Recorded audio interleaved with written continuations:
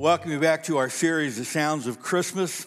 And today, I think we're going to hit one that probably all of us could use. If you want to take your sermon outline out and track along with me, I want to look at an Old Testament prophecy of the coming of Jesus for his birth that is one that just gives us great hope in our lives. From Isaiah chapter 9, verse 6. Would you read it out loud with me, please? For a child is born to us. A son is given to us.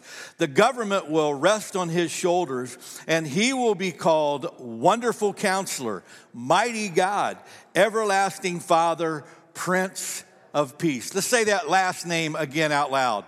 Prince of Peace. How many of you aren't afraid to confess that you could use a little more peace in your life? Can I see your hands? Yeah.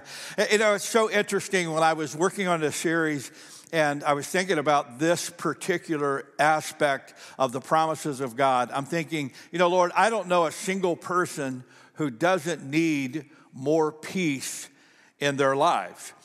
We live in a world of chaos, don't we? It's interesting. I was reading, there was an article that was written by a guy who was a historian from a few years back, and he was talking about our world at war. And he said recorded history began about 3600 BC. And so we've had, what would that make it now? About close to 6,000 years of recorded history that we had. And in his observation, in the nearly 6,000 years of recorded history, there had only been about 260 years without wars. Think about that. 6,000 years, and yet only 260 years where there wasn't a war going on somewhere. In fact, he said in the records that they know of, over 14,000 wars that have been recorded through history. It was just an amazing thing. But can we be honest? It's not just about the chaos in the world out there. It's also the chaos that we have in our own life. How many of you got some chaos going on? Yeah, it just seems to be everywhere. It's so funny. This last week, I had the privilege of traveling to Ohio to speak at a special service that they do each year before Christmas. It's called a Blue Christmas service, and it's a service that's specifically designed to bring hope and healing to people for whom the holidays are hard, people who are going through a difficult time, people who have had losses in their life. And it's really a special service for this church. And I flew out on Tuesday, but on Monday, the pastor, who's a good friend of mine that I mentor, gave me a call, and we were talking about the details for the trip. And he said, hey, just wanted to give you a heads up. I've been sick for the last 3 days. He said, I've had a stomach bug. He said, I'm better today. He said, but I always stay with them when I go. And he said, but if you'd rather get a hotel rather than stay here at the house with me and maybe something I'm giving to my kids, I'd be happy to get you a hotel. And I said, I love you, dude. Get me a hotel. I said, the last two times I've traveled and I've come home sick. I said, the last time I came home, I ended up with walking pneumonia. So I'm staying as far away from the germs as I can. And it went great. I had a great trip. The service went fantastic, and God showed up in a big way. It was really a marvelous time. But I get back on Thursday, and my oldest son and his family went to Colorado, except they left their grandson, my grandson Maddox, they left him with us to keep for the weekend, which is cool. But yesterday, we wake up, and Maddox gets violently ill, sick as a dog all day long. And I'm going, really? I mean, I go out of my way to avoid all of this, and it just shows up. I can't put I could put my grandson in a hotel. I guess that's actually a really good idea. No, I won't do that. But it was like, you know, no matter where you go, the chaos is there. Now, here's the deal. When we think about God bringing peace, when we think about Jesus being the Prince of Peace and the peace we want him to bring to our world, if we're honest, what we want is for God to bring peace to the chaos around us.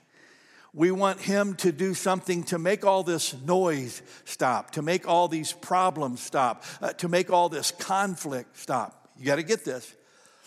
But the peace that God really wants to bring to our lives is not settling the chaos out there. It's bringing peace in here. Does that make sense to you? Now, that's what I want you to grab hold of today. Because if you've got peace in here, it doesn't really matter what's going on out there. This is the way Jesus said it. John 16:33. It's on your outline. Read it with me, church. I have told you all of this so that you may have peace in me. Here on earth, you will have many trials and sorrows, but take heart because I have overcome the world. I want you to get this. Jesus said, I promise you this, as long as you're on planet earth, you're going to have trials and sorrows. You're going to have conflict. You're going to have chaos. But don't worry about all that. I've overcome that. Think this thought with me. If we could really grab hold of the peace that God has for us in here, these things wouldn't be nearly so bad. So, Pastor Steve, how do we do that? Boy, I'm so glad you guys asked that. I want to walk you through a few thoughts today, and I promise you, for every single one of you in this room and everybody watching online, one of these for sure is going to hit you. Are you ready? Here we go. How do we really embrace that peace that God wants to give us? Here's the first one. It's a biggie. Make sure, first of all, that your soul is clear with God.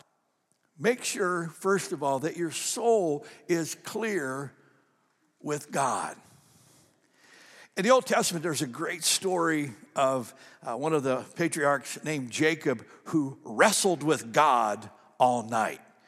Now, come on, it's just us. It's church. It's Sunday morning. Great place to confess.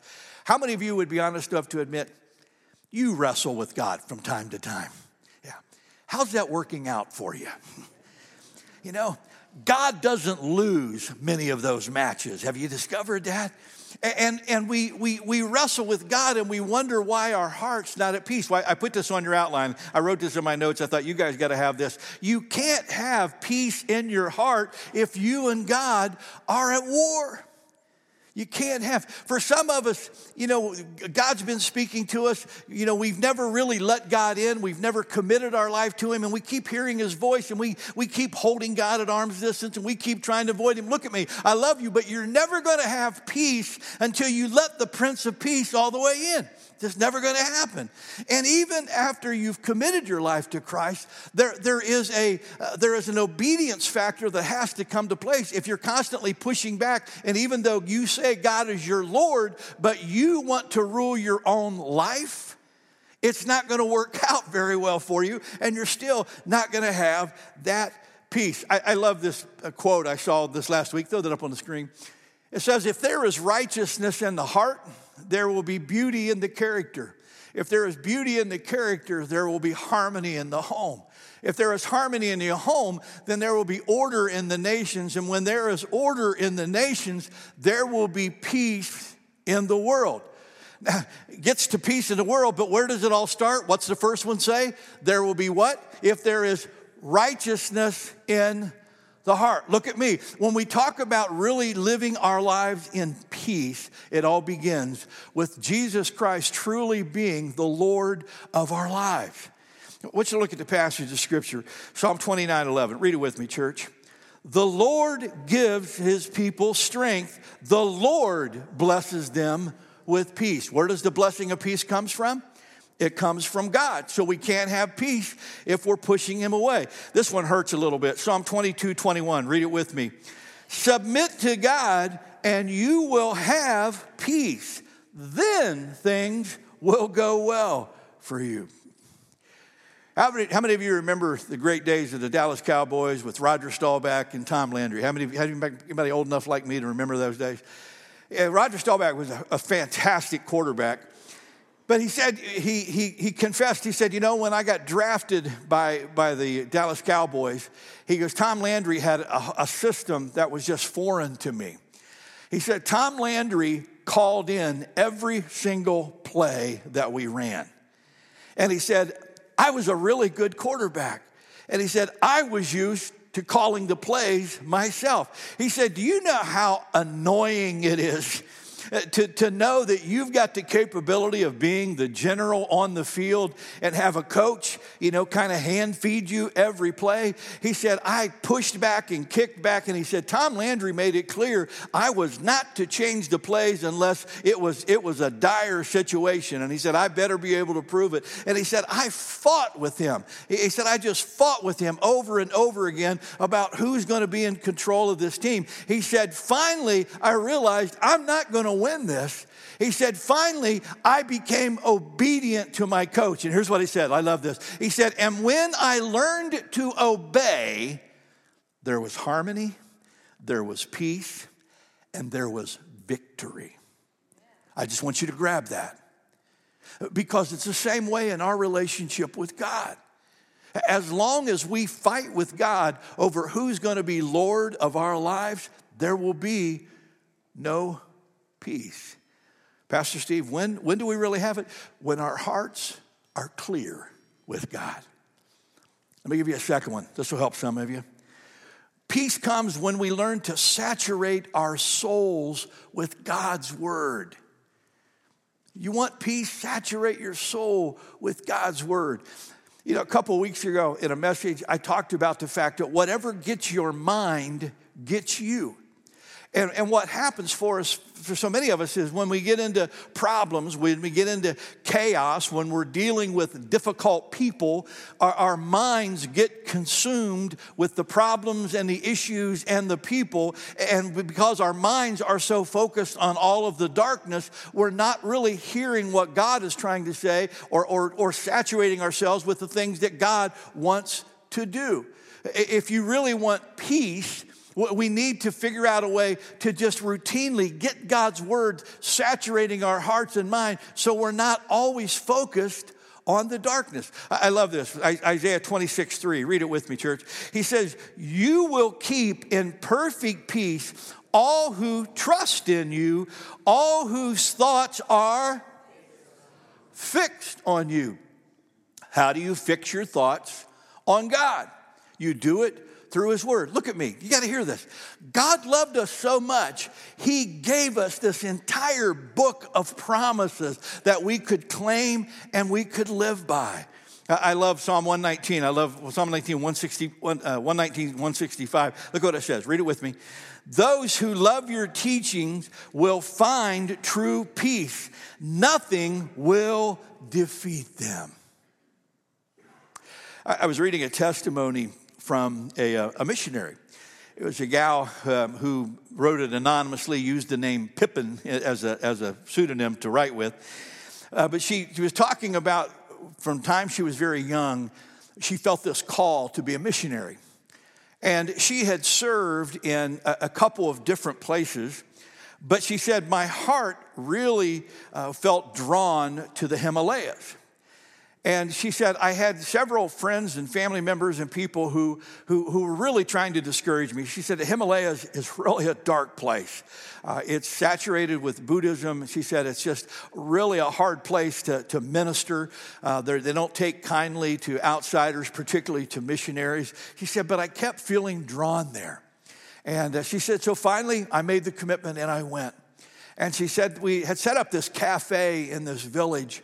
And we would, just have people that would come in and get coffee and stuff. And she said, and we would just start having conversations with them. And we would try to bend those conversations towards spiritual things. And she said, I just found the work to be really hard. She goes, every day, she goes, I went home and I was just exhausted.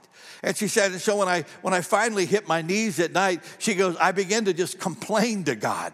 And then, God, these people are so hard-headed. Lord, this place is so dark. She goes, whenever I go to the village, it was like somebody just put a blanket on me. She goes, it was like suffocating. The evil was so thick. And she goes, I'm just going, God, you got to do something about this, Lord. And she said, I just found myself praying that way. And she said, then one day it hit me. God's already won the victory. We serve a triumphant God. And she said, I decided instead of complaining to God, maybe I ought to start claiming the promises of God. And she said, so from then on, every night I would go home, and she goes, I would sit down with God's word, and she goes, I would just read promise after promise, and I would say it out loud, and I would declare how God is light in the darkness, and how I would declare that God is the one who can reach those who are far away. How God is with me and always for me and goes in front of me and comes behind. She goes, I just started claiming all of those promises. She goes, and as I did, she said, my heart became more encouraged. And she said, and believe it or not, I think because maybe God was getting me in a better frame of mind, we were having greater success with the people in the village.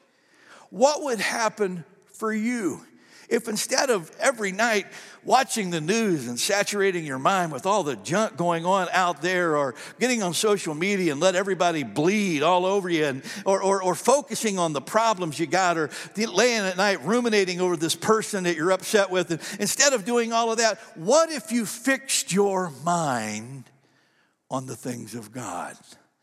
Just a question, but I just wonder how much better you would sleep and how much more peace you would have.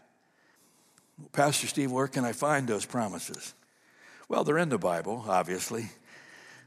But let me help you. Out at the Welcome Center, I came across this last week. I just thought somebody can use this. It's 100 promises from God's Word. 100 promises from God's Word. So after the service, stop out at the Welcome Center, leave your credit card number, and just grab one of these, and they're free. Just take one of them, and I hope that you'll pay attention. Let the promise of the God speak to your heart. Let me give you a third thought about peace, and this one's going to be really hard for some of us in this room, some of us watching online, because this one's going to hit you where you're at. Don't forfeit your peace to other people. Don't forfeit your peace to other people. How many of you be honest enough to admit the reason you don't have peace is because you're surrounded by crazy people? Anybody? Yeah. I can't tell you how many nights I've gone home and told my wife, baby, I would love ministry if I just didn't have to deal with people, People mess this whole thing up. If it was me and God, we'd get this all worked out. But I got to deal with you, so that's it. But that's what happens. Now here's the deal, though. Think this thought with me. God gives us joy, and God gives us peace. And if our joy comes from God and our peace comes from God, why do we talk about people stealing those things from us? Now, look at me. I love you. No one can steal your joy, and no one can steal your peace. We give it away. Now, I want to give you a couple of challenges. Look at what Paul says in Romans 12:18. Read it with me. If it is possible, as far as it depends on you, live at peace with everyone. Now, let me give you a few thoughts about how do we forfeit our peace to other people. I could do a whole seminar on this, but let me just give you 3 things real quick. Here's the first one. You forfeit your peace when you get petty. When we're petty. Whenever we make big deals out of little deals, that's being petty. And we get all wound up about stuff that really doesn't matter. Somebody does something and it's not really a big thing, and we stew on it and we blow it up, and we start giving, atom bomb responses to grenade issues. You know what I'm saying? And all the time we're doing that, ruminating on that or getting back at people or doing that, we're just being petty. Look at me. Let it go. Just let it go. I saw a couple of examples. I just thought this is what people do. This was a post on social media by a woman who said, my husband got mad at me and this morning, so he wanted to let me know he was angry. So this is what he did. Throw that picture up on the screen. He only made his half of the bed. Look at me, gentlemen. Don't do that. That's not going to work out really well for you. I promise you. You're making a bigger deal out of a little deal. You know what? This husband would have had a lot more success if he would have made the whole bed and put a rose on his wife's pillow. I promise you, he would have went from pettiness to affection in a hurry. Guarantee you. There was another one. This was a post a neighbor saw a neighbor across the road. I guess the guy got tired of shoveling the stairs and thought his neighbor ought to do his side. So here's what he did. Throw that picture up on the screen. Look at the left-hand side. The guy just shoveled his half of the stairs. Now, come on. Really? I mean, really? But we do that, and I know no one in this room gets petty, but you know people, so help them with that. Tell them stop doing it. Don't do that. Here's another one. We forfeit our peace whenever we engage in arguments. Whenever we engage in arguments. Now, I know this is hard. Come on, it's just us again. How many of you would say, but Pastor Steve, I was born to argue? Come on. Yeah, there's some of us, that's how we're wired. We make up things to argue about, We love that, but it's a forfeiture of the peace that God wants to give us. And it's just so crazy. I saw this. This was funny. Reddit had a post on, what's some of the stupidest stuff you've argued about. I love this. One guy said, I fought with my brother. Listen to this. I got in a fight with my brother about which fruit would win if they could fight. Somebody say, that's stupid. We got in a fight over which fruit would win if fruit could fight. Well, obviously it would be the squash. You know what I'm saying? The incredible squash. There we go. Here's another. This gets too close to home with stuff. He said, one guy says, my wife and I got into a shouting match, listen to this, as to which friend's wedding we would attend if they scheduled them on the same weekend, even though right now neither of them were engaged. Now, are you getting this? They got in an argument, a shouting match about she's got a friend, he's got a friend. If they both got married the same weekend, which wedding, even though neither one of them is even engaged. We're arguing about things that aren't even in existence. There goes our peace. I love this. This one some of you relate to. He said, my wife and I got into a screaming match because our broccoli wasn't growing as well as we thought it should, and clearly it was the other person's fault. Ooh. You did it. No, you did it. If you'd have done this, yeah. Some of you, I know that. This was my favorite. I thought this was so crazy. He said, my college roommate and I didn't speak to each other for 3 weeks because of an argument regarding toilet paper roll placement. Should it go over or should it go under? How many of you have argued over this? Come on, confess. I know you have. I've heard it. Yeah. And now this was what was crazy. This is how this thing escalated. He said it started out as just a discussion. Then it became an argument. Finally, in the middle of this argument, my roommate called my sister a name. And he said, we ended up getting in a fight and I broke his wrist. Over what? Toilet paper. Look at me. I love you. You'll never have peace if you argue like that. Now, this is going to be, I got to throw this. This is one of my favorite Mark Twain quotes. Throw that up on the screen. Never argue with stupid people. They will drag you down to their level, then beat you with experience. Keep that in mind this week when you get baited into an argument. I'm not going to argue with stupid people, and you're one of them. Yeah. Number 3, the third part of that, we forfeit our peace when we make other people's problems our own. We forfeit our peace when we make other people's problems our own. Now, I want you to get this. It's a godly thing to care for people. It's a godly thing to have compassion for people. But for some of us, it's not enough to care or have compassion. We think we have to fix them. Now, I want to help you. You can't fix anybody. Ooh, no amens. Let me say that again. You can't fix anybody. All you can do is invite people to the process of change. Now, you need to grab hold of this. Whenever we make other people's problems ours, now, whenever we move from compassion to control, I'm going to control them. Whenever we move to that mode, what we are doing is we are trying to become their God. Now, read the Gospels for yourself. Jesus didn't run anybody down and tackle them and force them into the kingdom of heaven.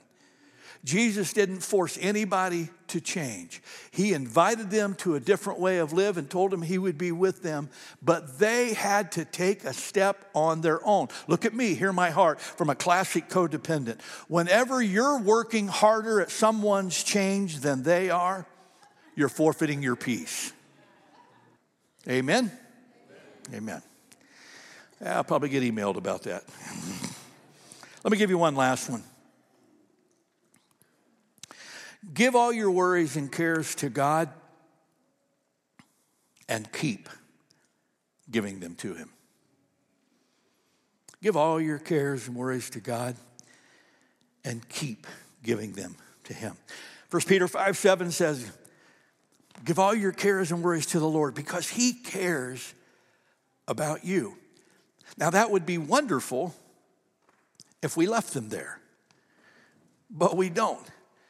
Same thing with Jesus. And Jesus said in Matthew 11:28, read it with me. He says, come to me, all you who are weary and carry heavy burdens, and I will give you rest. And I know some of you this morning go, man, I need some rest. How do you do that? Bring all your cares and worries to Jesus. But you have to leave them there. I thought of this and I wrote this down. I thought this may be the most clever thing I've said in years. Many Christians suffer from back problems. They give their worries to God and then they take them back. Come on, how many of you have done that? Now, here's what I want to help you. This is really good. Because what you need to understand is our thought, again, our thinking in our theology is if I just pray one time about something and say, God, I need you to take this problem, then we think we can walk away and that it's never going to come up again. That's not the way it works. Here's how God works with us.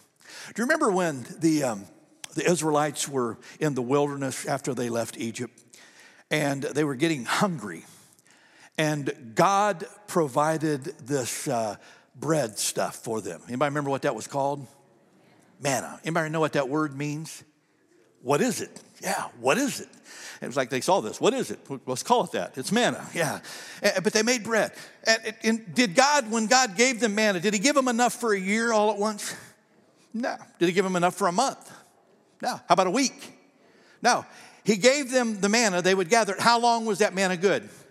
One day, except on the Sabbath where he let them gather 2 days worth. Okay? One day at a time. But now, fast forward to the New Testament. Jesus is teaching us to pray. And he says, give us this day our, you know the verse, our daily bread. He didn't say, God, give us enough bread to last a lifetime. Give us enough what we need to get us through the month. Or even he said, give us this day, say it again, our daily bread. And the correlation is this. We come daily to God for the provision that he gives us. And same with when we talk about our worries or our cares or our concerns. We give them to God, get this, but the deal is we have to keep giving them to God. Because you can give it to God today, tomorrow, most likely that problem is still going to be there. You're going to have to give it to him. Again, this is so great. This passage that Jesus, where he says, come unto me, all you who are heavy, that word come is in the present tense. It means this, come and keep on coming. Come and keep on coming. Come and keep on coming. What am I saying? I'm saying today, whatever worry, whatever concern, whatever's heavy on your heart, give it to God. Let his spirit meet you here. Give that over to him. But here's the deal. Tomorrow, when you get up and that comes right back to your mind, what do you need to do? It's not rocket science. You give it to him again. He gives you the strength and the manna that you need as you give him your daily needs. Does that make sense to you? Look at me. I know what you're thinking. You're saying, Pastor Steve, you expect me to pray every day? Yes. This is exactly how God designed it to be. You see, God designed that we would lean upon him each day, one day at a time. I promise you, you learn the art of giving God your concerns and your worries daily, you will find peace in your heart. Today, I want to invite you to a time to receive the peace that God's offering you. I don't know what you're dealing with, don't know what you're going through, but Jesus came to be our Prince of Peace. Look at me. If you've been holding God as arm's distance, if you've never accepted Jesus Christ as your personal Lord and Savior, this is your day. Stop fighting him. Let him all the way in. If you've been wrestling with God, if God's been nudging you about some things where you're trying to seize control, stop wrestling with God. Yield it over to him. Make a commitment today. Maybe you haven't opened your Bible in a long, long time, and make the commitment today that you're going to begin to saturate your mind and heart with God's word so those promises can be a part of your soul. These people in your life, look at me, who are making you crazy, they're not making you crazy. You're choosing the craziness by not letting them go. Give them over to God. Let God be God, and you just be his child. Amen. Let's pray.